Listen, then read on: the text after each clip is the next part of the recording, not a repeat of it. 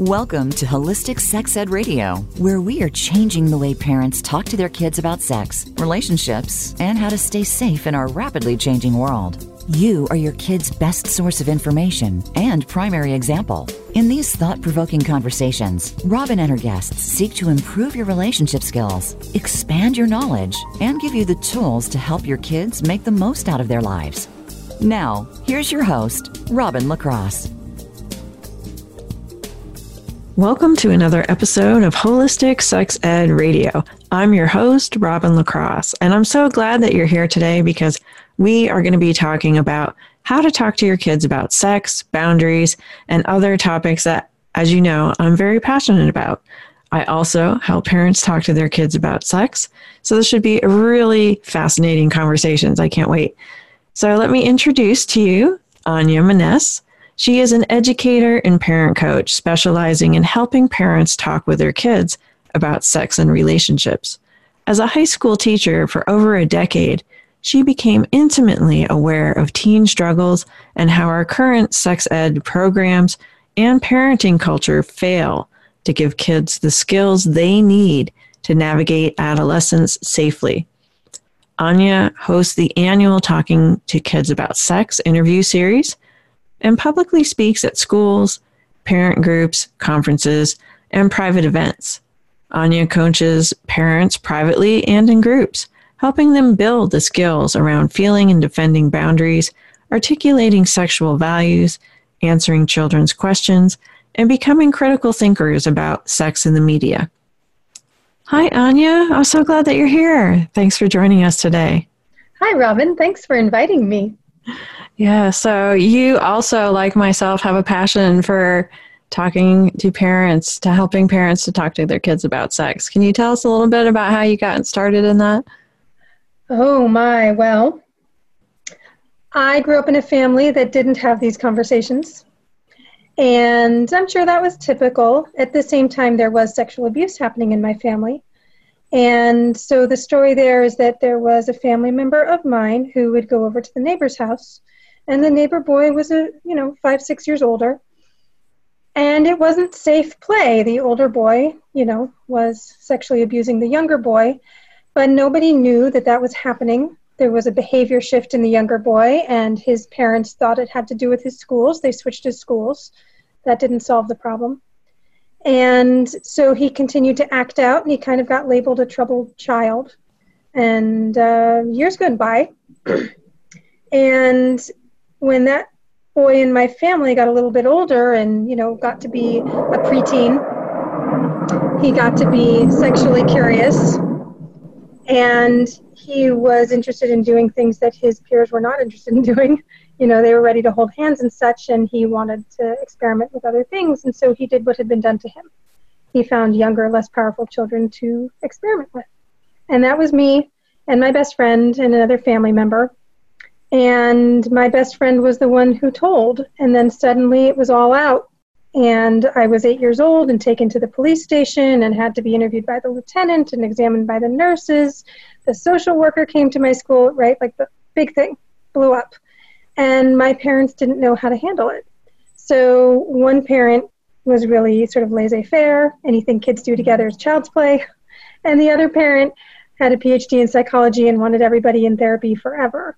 Mm-hmm. So my little kid understanding of sex was that it's this scary thing that really freaks the adults out and that can tear apart your family.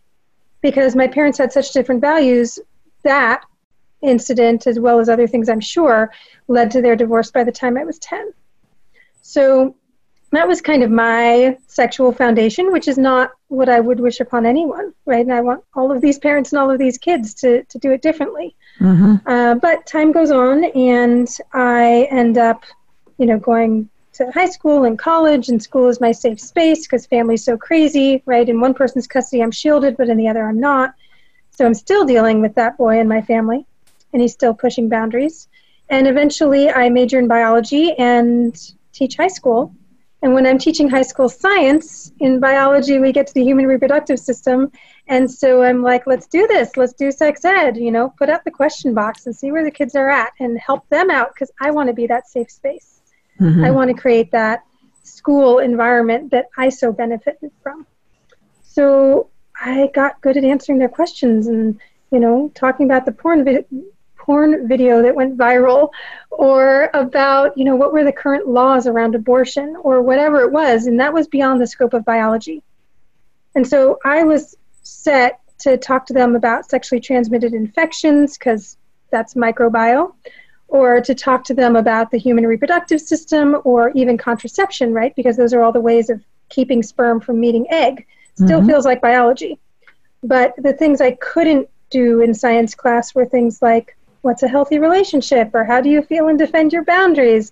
What's the difference between pornography sex and real sex, right? And so there were definitely places where I was serving them and other places where I was not. And what I found was that despite my efforts, I still had kids dropping out pregnant. Either they weren't graduating high school, or I'd follow up with their classmates and they'd tell me that they hadn't graduated from college. And I was like, geez, this is such a big thing. They don't need to learn chemistry from me, right? That's serving them, but they need to know this more. Yeah. This is more important. And so when I left the classroom and I had my daughter, this was still sticking with me, because that last year I had a girl who had been raped and wasn't talking about it and had tried to commit suicide.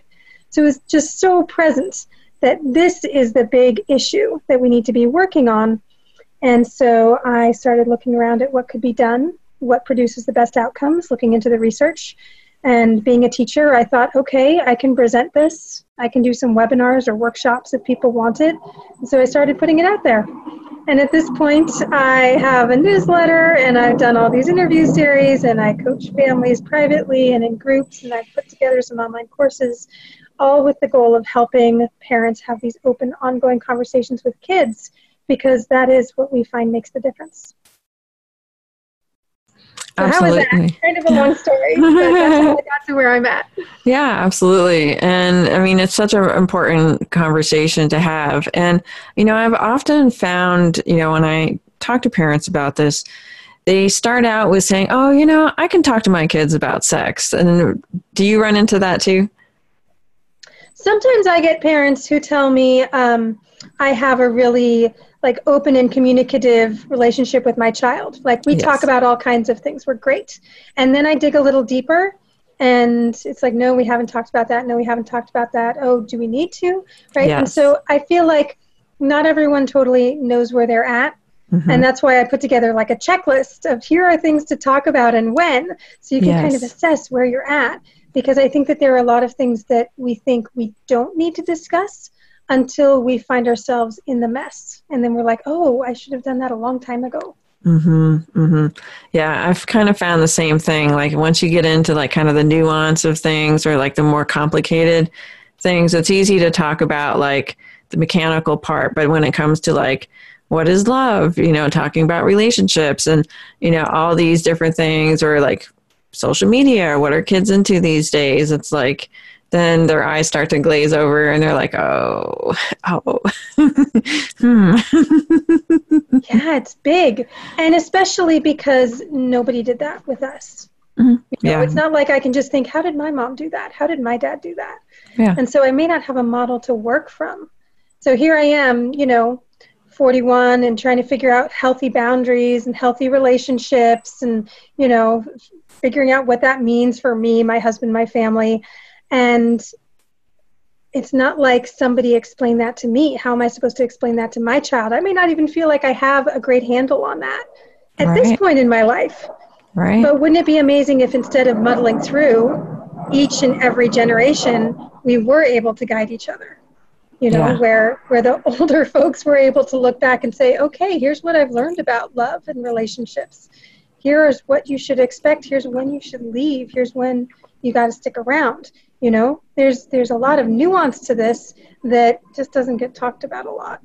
That's so true. And, we're not taught what a healthy relationship looks like. And if our relationship maybe isn't healthy, or our parents' relationship wasn't healthy, or, they didn't have a healthy way of relating, or whatever the case may be, then that's the role model that we're presenting to our kids as far as what relationships look like.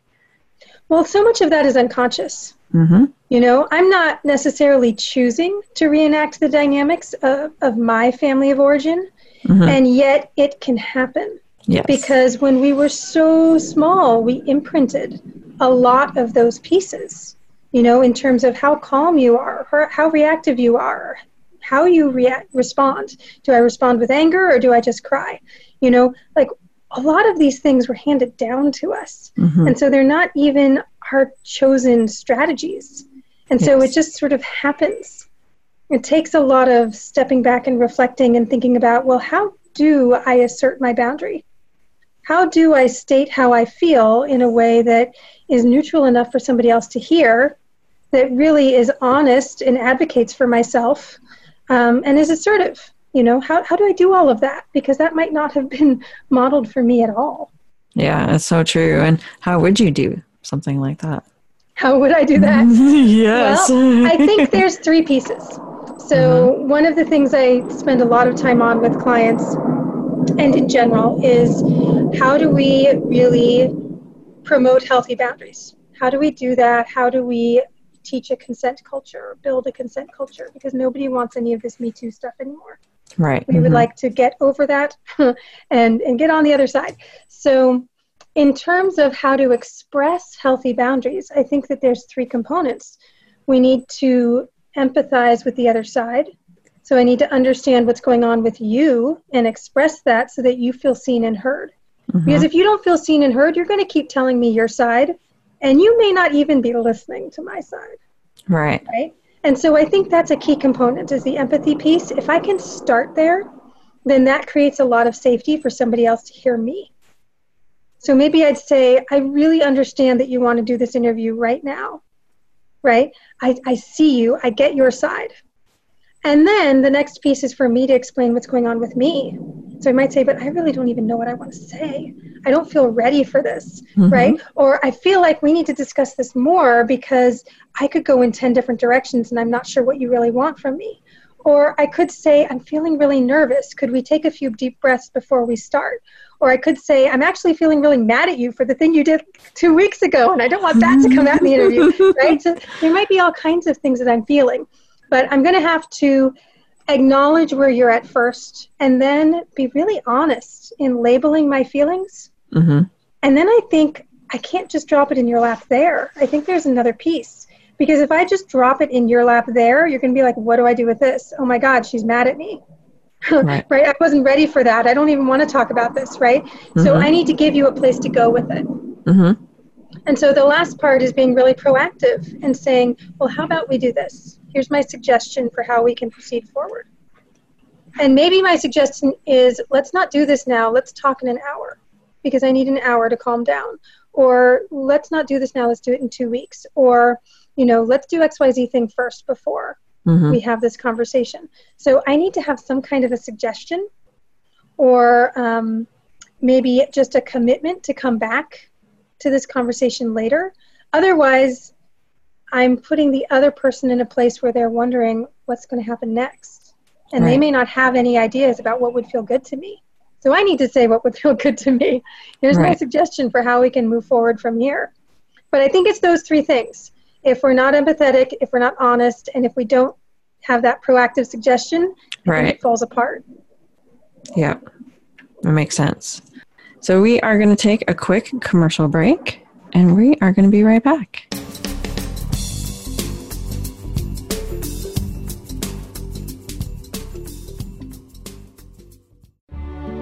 Do you find yourself thinking that you're not good enough, or that you're not lovable? Do you sometimes feel that there is something wrong with you and that you're hiding something? These are more common thoughts than you would think. It's time to talk about this. Tune in to Where Words Can't Reach, shedding light on our dark side with Dr. Madeline DeLittle, Thursdays at 11 a.m. Pacific Time and 2 p.m. Eastern Time on the Voice America Empowerment Channel. Are you looking for life's answers? How about the meaning of true self? Can you really be a better person overnight? Well, good luck with that. Now, if you really want to know more about this insane world and life we lead, tune into Dr. Gary Bell's Absurd Psychology. You'll learn about how the brain operates under different psychological conditions. Some common sense. Heck, you might just actually learn something. Listen Tuesdays at 11 a.m. Pacific, 2 p.m. Eastern on Voice America Empowerment. As we age, there are certain situations which we all must face. Care and treatment don't always measure up to what it's supposed to be, and there are many questions that need to be answered. Tune in to Voices for Elder Care Advocacy with hosts Phyllis Amon and Rubina Chaudhry. Seniors deserve to have a more fulfilling life, and we'll bring you the answers that you need to hear to make it happen. Listen Mondays at 5 p.m. Eastern Time, 2 p.m. Pacific on Voice America Empowerment. If you've been affected by a loved one's death by suicide, there may be so many questions you want answers to, need answers to. It's an epidemic that leaves behind broken hearts, untold stories, and incomplete feelings. Join host and attorney Marshall Adler for the program What My Son's Death by Suicide Taught Me About Life. You'll hear from guest experts as well as those who have lost loved ones who can provide some insight and answers. Listen every Tuesday at 1 p.m. Eastern Time and 10 a.m. Pacific Time on the Voice America Empowerment Channel. Have you friended us on Facebook yet? Why not? Just go to facebook.com/Voice America or search for the keywords Voice America. Once you are part of our Facebook network, you'll receive daily messages about what's happening with our shows, this week's featured guests, and new happenings at the Voice America Talk Radio Network. And you can add your voice to the always active discussions on our timeline. Just go to facebook.com/Voice America or search for Voice America.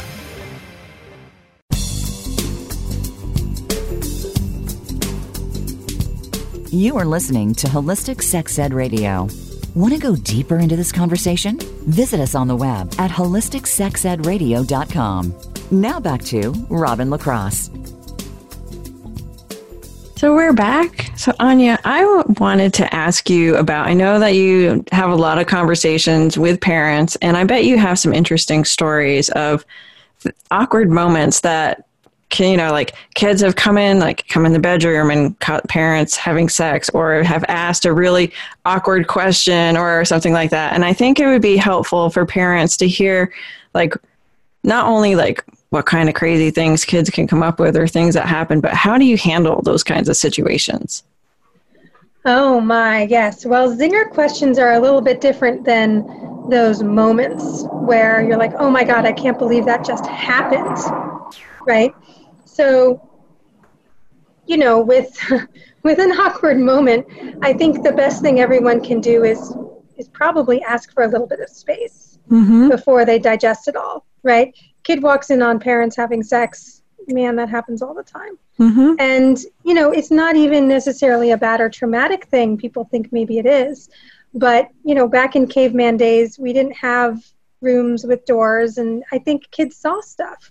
So I don't think it's necessarily, a terrible thing, but it is something to be talked about afterwards. So certainly there's a repair there where we have to sit down and say, so you walked in that night and what did you see and what did you think? And let me explain.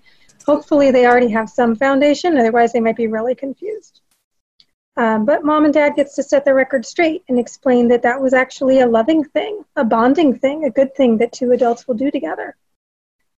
Well, when you're fielding a question, it can be a little different because a question you might not feel like you can put off. Right? Your kid comes up to you and asks some zinger,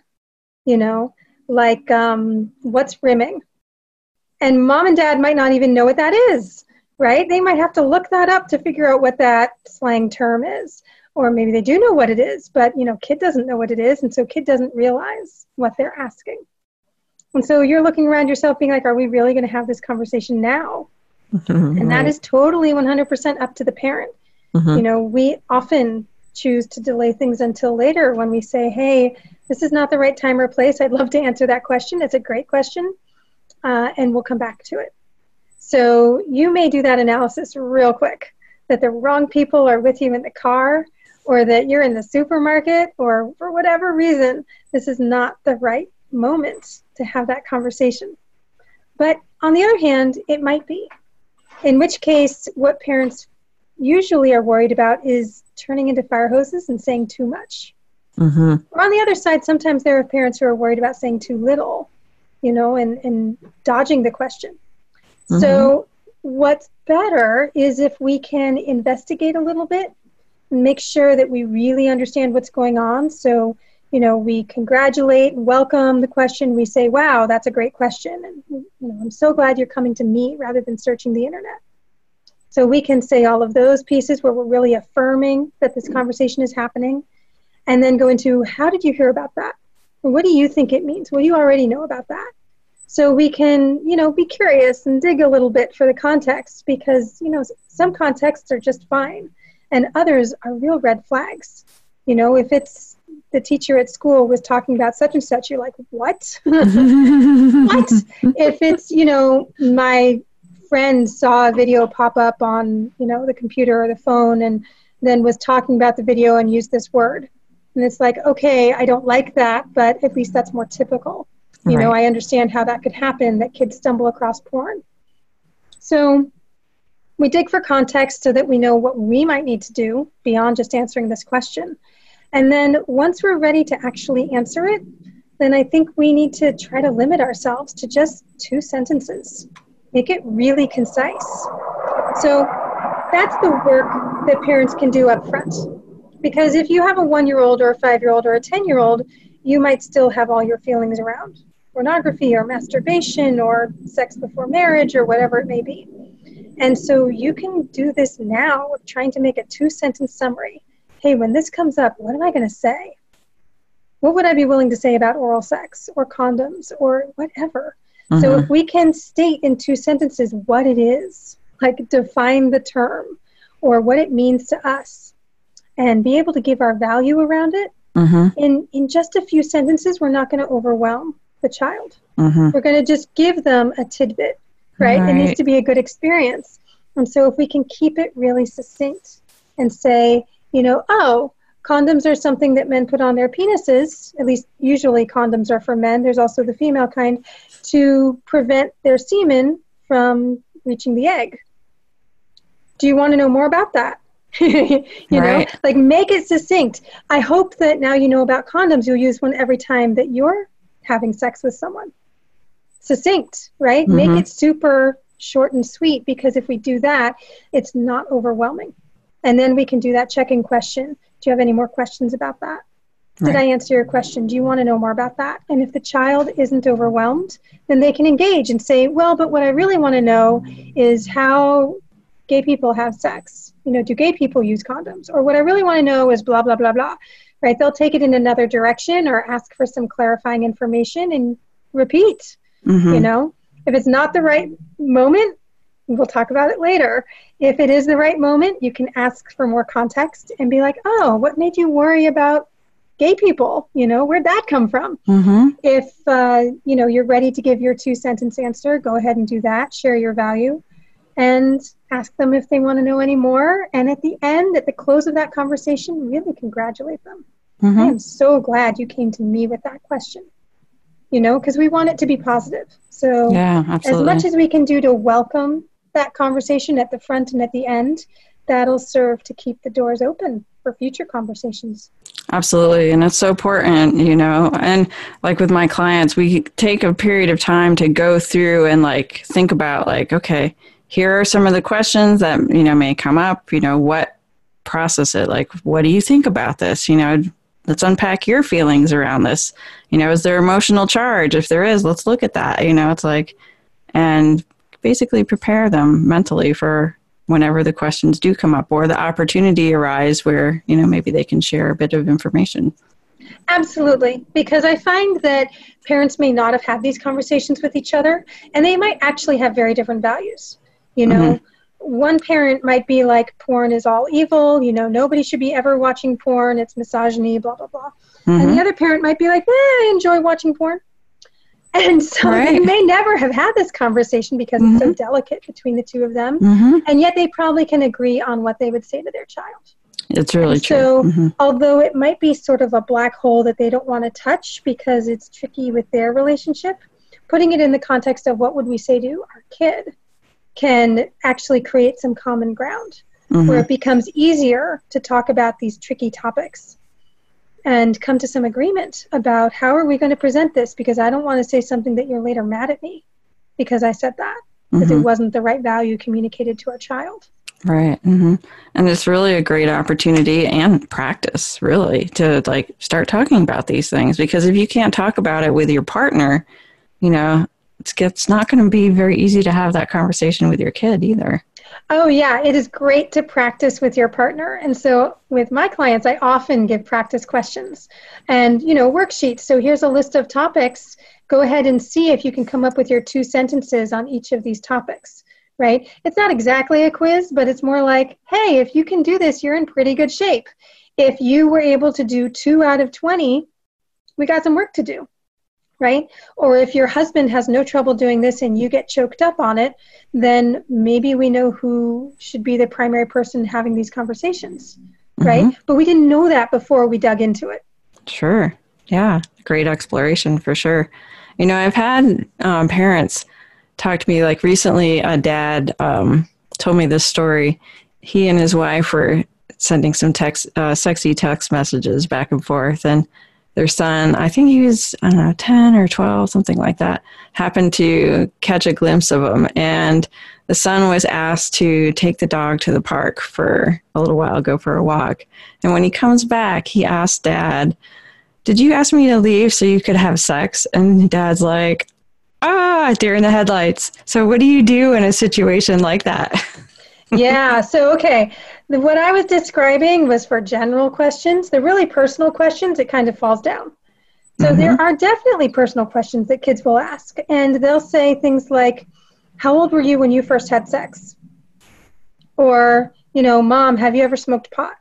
And those are those personal questions where they may have something to do with curiosity around wanting to understand the parent. But a lot of the times it's curiosity where the child is trying to figure it out for themselves. Where they're wondering, how old should I be when I have sex? Or should I be smoking pot, right? And so sometimes we can just go a step deeper and realize they're not actually asking about me, they're asking about themselves. Now, the question you brought up is not that. That was the child trying to figure out if the parents were getting rid of him, you know? Yes. And I think that, you know, the parent gets to decide how they want to approach that. So it might be, I'm not sure how I want to answer that question. Let me think about it and get back to you, right? So that would be, this is not the right time and place. I don't know what I want to say. Hold on there, right? Boundary. It could be something like, what would it mean to you if I said yes? And what would it mean to you if I said no? So not making it about me, but making it about exploring the child's feelings around that. So there's a bunch of different options for how you can handle that. I think that a lot of parents would skew towards being honest. And they would say, well, sometimes I do want time alone with Mom or Dad. And, you know, sometimes I do, go ahead and set something up for you, a sleepover, a play date or whatever, so that we can have that bonding time. But we do have to be able to get out some kind of an answer, at least I don't know what I want to say yet. Answer. Yeah. And do you think that's better to give that answer than just to be like, oh, no, we didn't do that, or, you know, even if it wasn't true? Well, it's fine. You could say, oh, no, we didn't do that. But I guess it depends on, well, whether that's honest. You might have something inside you about being dishonest with your child, and whether you feel like that's a satisfying answer for your child, right? Because I've had parents who were like, I had sex at 15, but I don't want to tell my 15-year-old that I did. My 15-year-old asked me, how old was I when I lost my virginity? I'm not going to say I was exactly your age. And so there's that honesty piece where they're like, I don't want to lie to them. And at the same time, I really don't want to communicate this piece of my life. So what do you do, right? In that case, I'd say, well, help turn it around and say, what would it mean to you if I said that I was 13 the first time I had sex? What would it mean to you if I said I was 20? What would it mean to you if I said this other number? And help the child explore their feelings without you committing and saying, okay, this is the actual what happened in my life, because later on we'll be able to have those conversations. But that's another way to go, is to just say, you know what, I'm not ready to have that conversation with you now, but in 10 or 15 years, I think our relationship will have shifted, and I'd be happy to share that story with you. Right. So a lot of sexual assaults fall into that category. Absolutely. Where we may not want to share that with our preteen or our teen. We might want to shield them from those stories, or abortion stories. I mean, gosh, there's a lot of stories we've got inside us. Yeah, adoption. Yeah, all those kinds of stories for sure. So we're going to take a quick commercial break, and when we come back, we're going to talk about boundaries some more.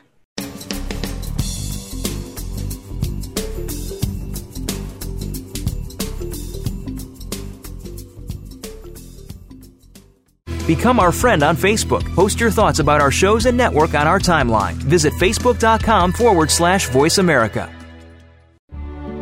Do you find yourself thinking that you're not good enough or that you're not lovable? Do you sometimes feel that there is something wrong with you and that you're hiding something? These are more common thoughts than you would think. It's time to talk about this. Tune in to Where Words Can't Reach, shedding light on our dark side with Dr. Madeline DeLittle. Thursdays at 11 a.m. Pacific Time and 2 p.m. Eastern Time on the Voice America Empowerment Channel. Are you looking for life's answers? How about the meaning of true self? Can you really be a better person overnight? Well, good luck with that. Now, if you really want to know more about this insane world and life we lead, tune into Dr. Gary Bell's Absurd Psychology. You'll learn about how the brain operates under different psychological conditions. Some common sense. Heck, you might just actually learn something. Listen Tuesdays at 11 a.m. Pacific, 2 p.m. Eastern on Voice America Empowerment. As we age, there are certain situations which we all must face. Care and treatment don't always measure up to what it's supposed to be, and there are many questions that need to be answered. Tune in to Voices for Elder Care Advocacy with hosts Phyllis Amon and Rubina Chaudhry. Seniors deserve to have a more fulfilling life, and we'll bring you the answers that you need to hear to make it happen. Listen Mondays at 5 p.m. Eastern Time, 2 p.m. Pacific, on Voice America Empowerment.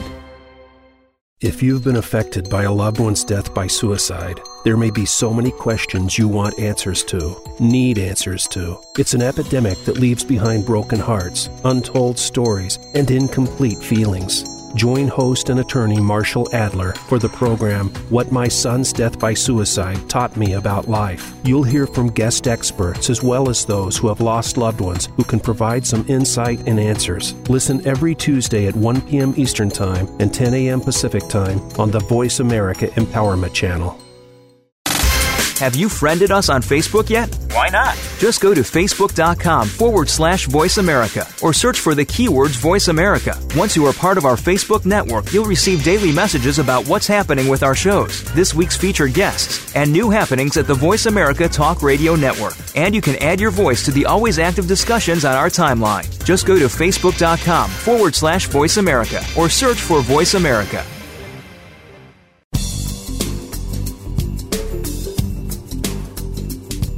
You are listening to Holistic Sex Ed Radio. Want to go deeper into this conversation? Visit us on the web at holisticsexedradio.com. Now back to Robin LaCrosse. So we're back, Anya. I would like to talk more about helping kids develop good boundaries because, we started out, you told us your story about sexual abuse, and having good boundaries is a really important part to prevent sexual abuse, isn't it? Absolutely. And I think there's a lot that parents can do without involving children or asking children to make judgment calls. So we can do a lot on our end. There's tons that you can do at every age. And then there's also teaching kids to have healthy boundaries, which I think is a huge ongoing process where, we've learned that it's better not to be authoritarian parents, just control their environment. We really want them to be expressive, and we want to be empathetic towards them so that they get a hold of their emotions, right? So that they understand what they're feeling and can speak to them and are able to assert their boundaries. Because unfortunately, while passive kids are easier, they're easier in all ways, right? So a passive kid is easier for the teacher, easier for the parent, and easier for the abuser. And we don't want to raise passive kids because we don't want them to be at risk like that. So there is a lot that we can do around teaching kids to have strong, healthy boundaries. And that is protective. Absolutely. Mm-hmm. So what kinds of things can we do to help teach them how to have boundaries? Oh my, that's a big topic. Let's see. I think that one place we can start is with what I was describing earlier. With the little kids, like I have a 4-year-old. When she was 3, I started teaching her that sequence of being empathetic, stating how you feel, and making a suggestion. And so we call it I heart hand. So seeing through somebody else's eyes, being clear about what's on your heart, how you feel, and then like raising your hand in school, making a suggestion for how we can play it together again. So that would be one way that we could structure it, where when something's going wrong, or when someone seems to be trying to communicate a boundary, I could say, hey, do you want to give me an I heart hand? And my daughter knows exactly what that is, and at preschool she can do that. Mm-hmm. So that would be one step. Giving her better vocabulary around her feelings is another important one. So just talking about feelings, talking about the nuances between different words, we can do that throughout our child's lives. And then there's all the sexual abuse prevention stuff. You know, things like, are we teaching about private parts? What are we saying about doctor play? And, you know, what are our choices? What are we doing about leaving kids alone with somebody else? Because, of course, sexual abuse is very private.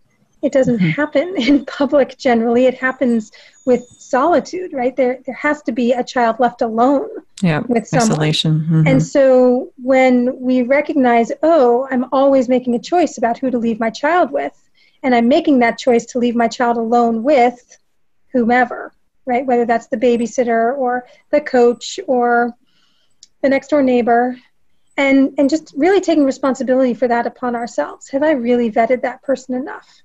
You know, have I gone over our rules with them and taught my child these rules? You know, that they should feel comfortable, that if they don't feel comfortable, they need to come and talk to me. Have I read some books with them about child abuse prevention? So, you know, I think that there's actually a ton that we can do to help not only model healthy boundaries, but help our children speak up.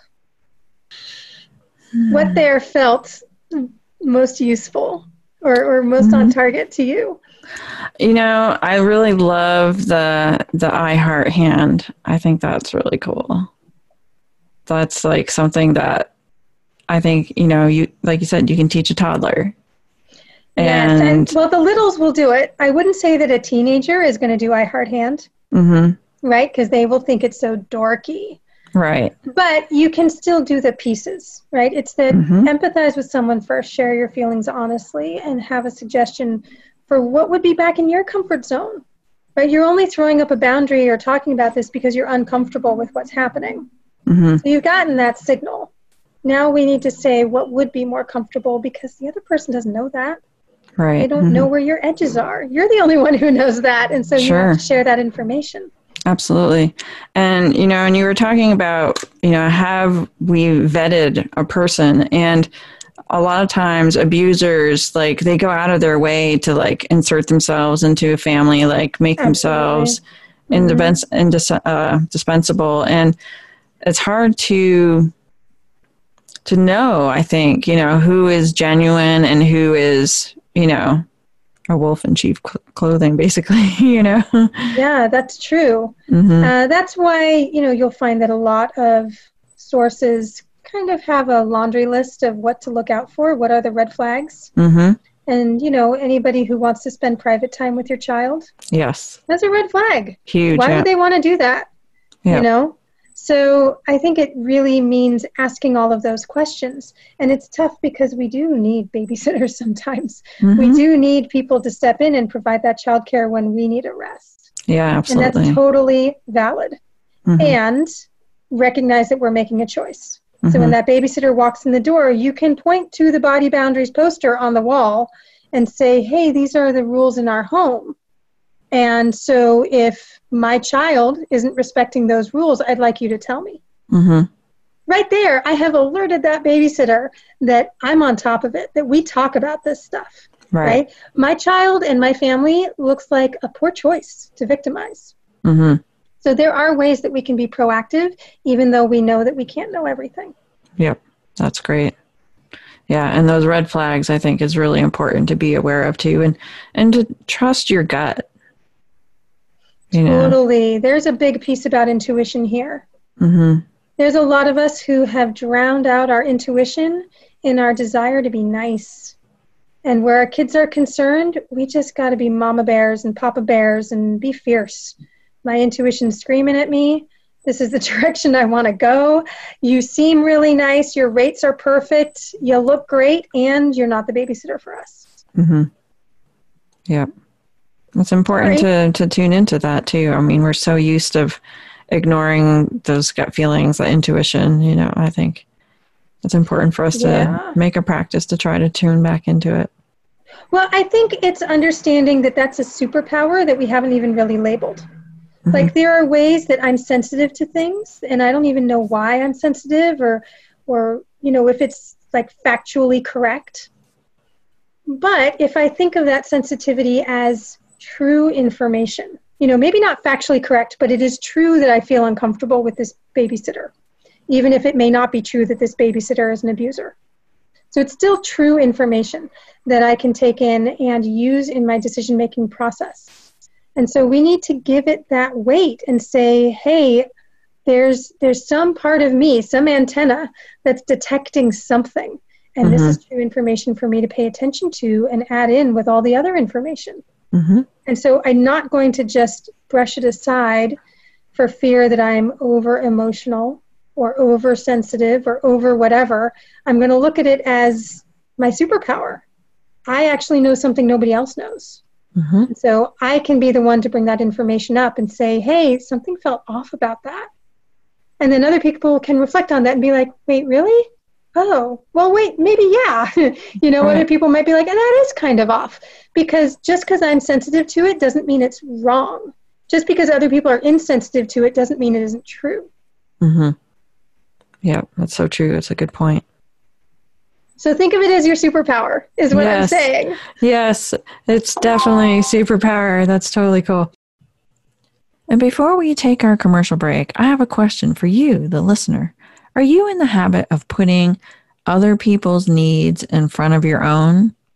Do you feel like that you never really have enough time for the things that are most important to you? Does it feel like your dreams are on hold or that it takes forever to achieve a goal?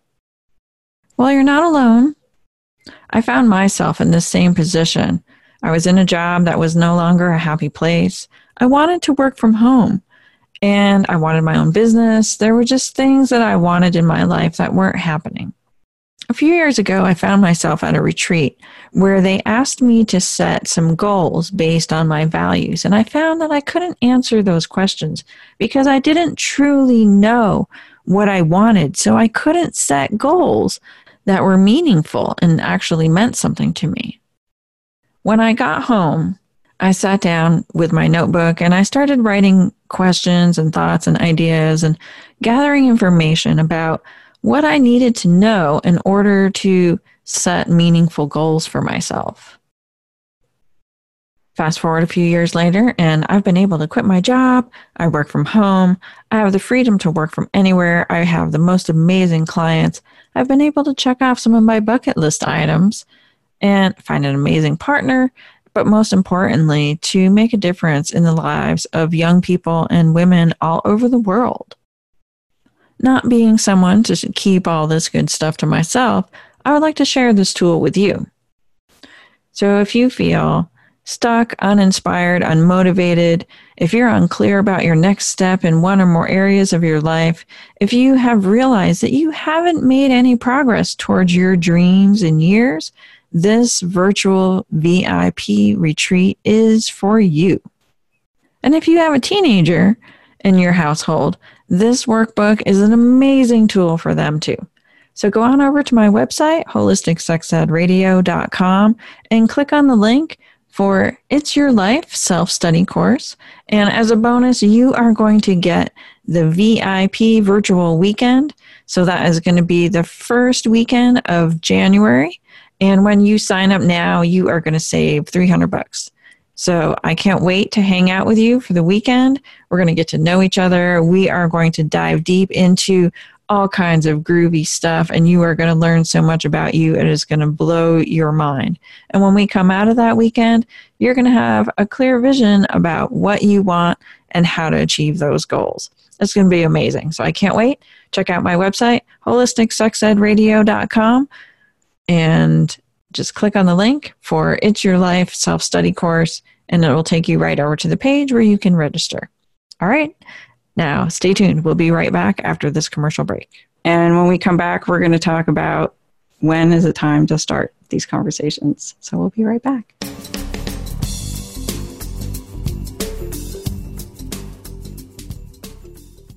Become our friend on Facebook. Post your thoughts about our shows and network on our timeline. Visit facebook.com/Voice America. Do you find yourself thinking that you're not good enough or that you're not lovable?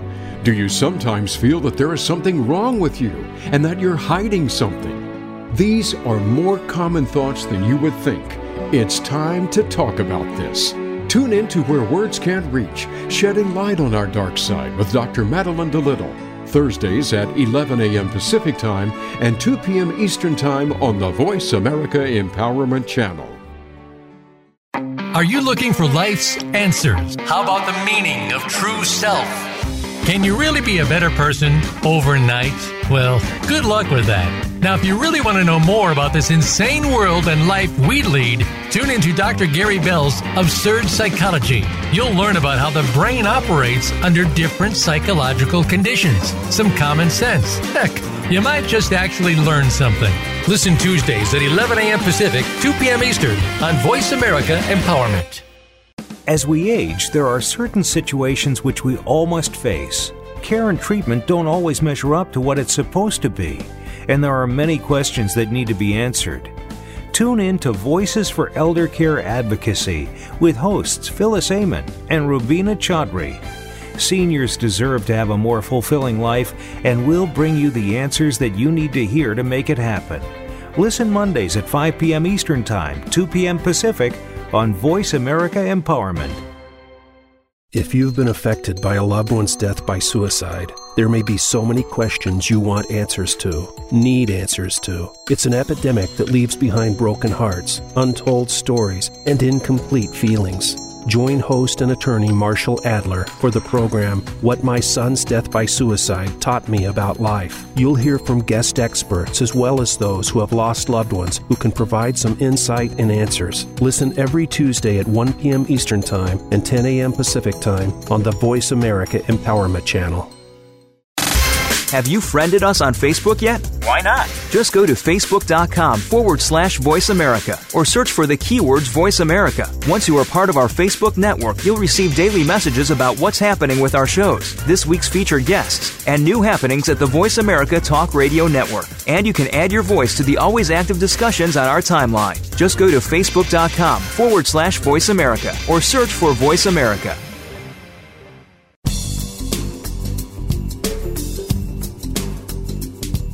You are listening to Holistic Sex Ed Radio. Want to go deeper into this conversation? Visit us on the web at holisticsexedradio.com. Now back to Robin LaCrosse. So we're back, and Anya, I wanted to talk to you a little bit about, just to kind of follow up on our last conversation, when is the ideal time to start these conversations with your kids? How do you start them? And if you haven't started them yet, how can you catch up? All right. Well, I think when you're asking me that, you mean explaining sex, explaining conception. Yes. So a lot of the other ones are not conversations people think they're having with their kids that are sex ed-y, where it's like, I'm teaching you the names of all your body parts, including your penis, your vulva, your anus, right? So there are things that we can do very, very early on that people don't think are conversations about sex. But in terms of explaining penetration, explaining eggs and sperm and all of those things, well, I would say the ideal age is 5. Let me tell you why, because sometimes people are like, oh my God, 5 is so young, right? Why would I do that? They're so innocent, right? Right. I mean, that's kindergarten. All right. So let me give you all the arguments in favor of 5. They're at an age where they're already interested in private parts.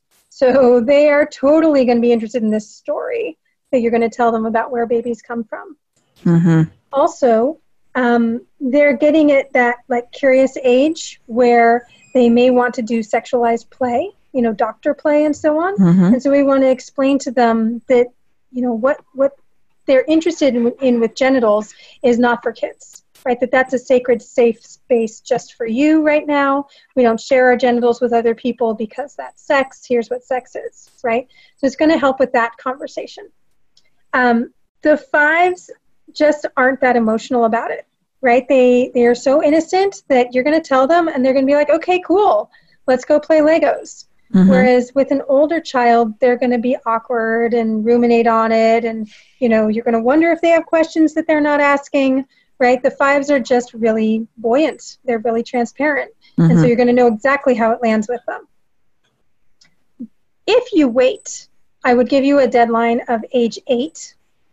Somewhere between 5 and 8, 5 being ideal, 8 being your deadline, because by the time kids are 8, the other kids know, right? There's someone in their class that knows, there's someone on the playground that knows, and they're talking to one another. By the time they're 8, they're probably getting information from another source. So if you want to be their primary source, the one who gets to them first with the accurate information, it needs to be before 8. Mm-hmm.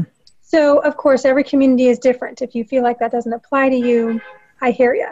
But as a general rule of thumb, 5 is the ideal age. 8, they're going to ruminate more about the conversation. They might have more of a sense that we don't talk about this stuff. They might be less willing to sit down with you to have the conversation. But at 5, you're not going to have those kinds of troubles. Yeah. And, of course, if you do it earlier, then a 5-year-old is now savvy, right? They may tell other kids, right? That's possible. That's a risk. So will your 8-year-old. And at the same time, that's 3 more years that they know what porn is, that they know that sex is not for kids, right? That's 3 more years in which we've had conversations and protected them mm-hmm. from some of the adverse childhood experiences they could have. Yes. So it's worth doing it earlier. And in terms of how, I really recommend finding a book that you're comfortable with, because we don't want to be trying to draw the diagrams ourselves or make the analogies ourselves or scripting it ourselves. Like, that is just too much. There are wonderful, wonderful children's books out there. And the Roby Harris series is particularly great. I also love Corey Silverberg as an author. So on my website, there's a books list. You can take a look at what's out there, because there's children's literature on this.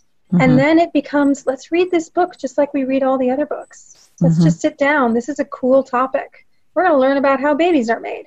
And so now we're having the conversation, right? Mm-hmm. But of course, we need to pay attention to our kids. If they're like sinking into the couch cushions, we need to check in. But with a 5-year-old, that's unlikely to happen. Right. We don't want to push through their boundaries and make them uncomfortable. We can check in, if they're getting squirrely, and say, hey, we don't have to finish this book right now. We'll come back to it tomorrow. It's just doing the work mm-hmm. of finding the book and vetting it. Like, you look at it, you read it. Parents, please decide if you like those illustrations, if you like the way that they're phrasing things, if it aligns with your values.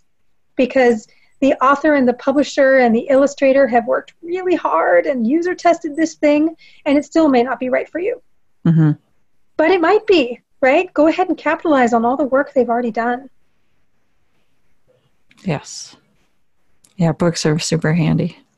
So definitely with the books, and then of course come the boundaries after the books, which mm-hmm. is, this was a big conversation with mom and dad, and it's the same way it should be for your friends. Now that you know this, it's not your job to go telling your friends about what sex is or where babies come from. That's a big conversation they should have with their mom and dad. Or the boundary around porn. Pictures and videos of this exist. They're still not for kids, right? Mm-hmm. Now that you know what it is, you know what those might be. Should you ever run across them, I want you to push them away from you. Mm-hmm. If there's ever an adult or an older child who makes a mistake and wants to be sexual with a child, right? That's not for kids. You now know what that's about. You now know that's not for you. Mm-hmm. Push it away. Say no. Come tell me, right? So we can start to have those conversations about the what ifs. And those are very protective. Yeah, those are great. That's awesome. So you have a free gift for everybody. Top 10 conversations to have with your kids about sex and relationships. Do you want to tell everybody a little bit about it?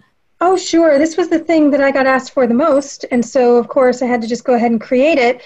People say, what are the age-appropriate conversations? What should I be talking about and when?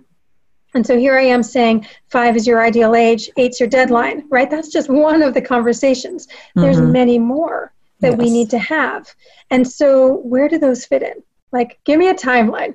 Let me use your checklist to see where I'm at with my kids. I've got a 10-year-old. I've got a 13-year-old. Let me see what I have left to do, or what I skipped over, or what I've done well.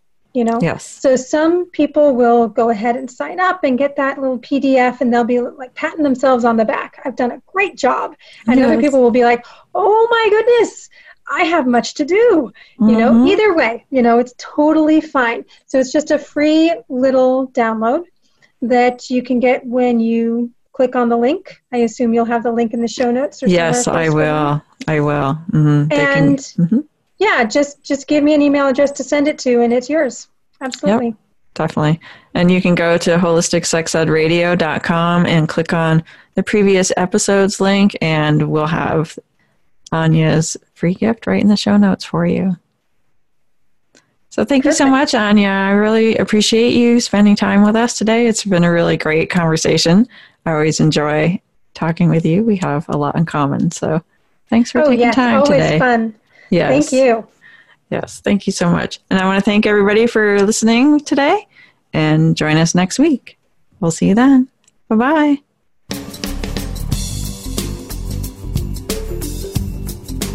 You've been listening to Holistic Sex Ed Radio. Thank you for spending some of your precious time with us today. While these conversations may be difficult at times, the rewards are well worth it.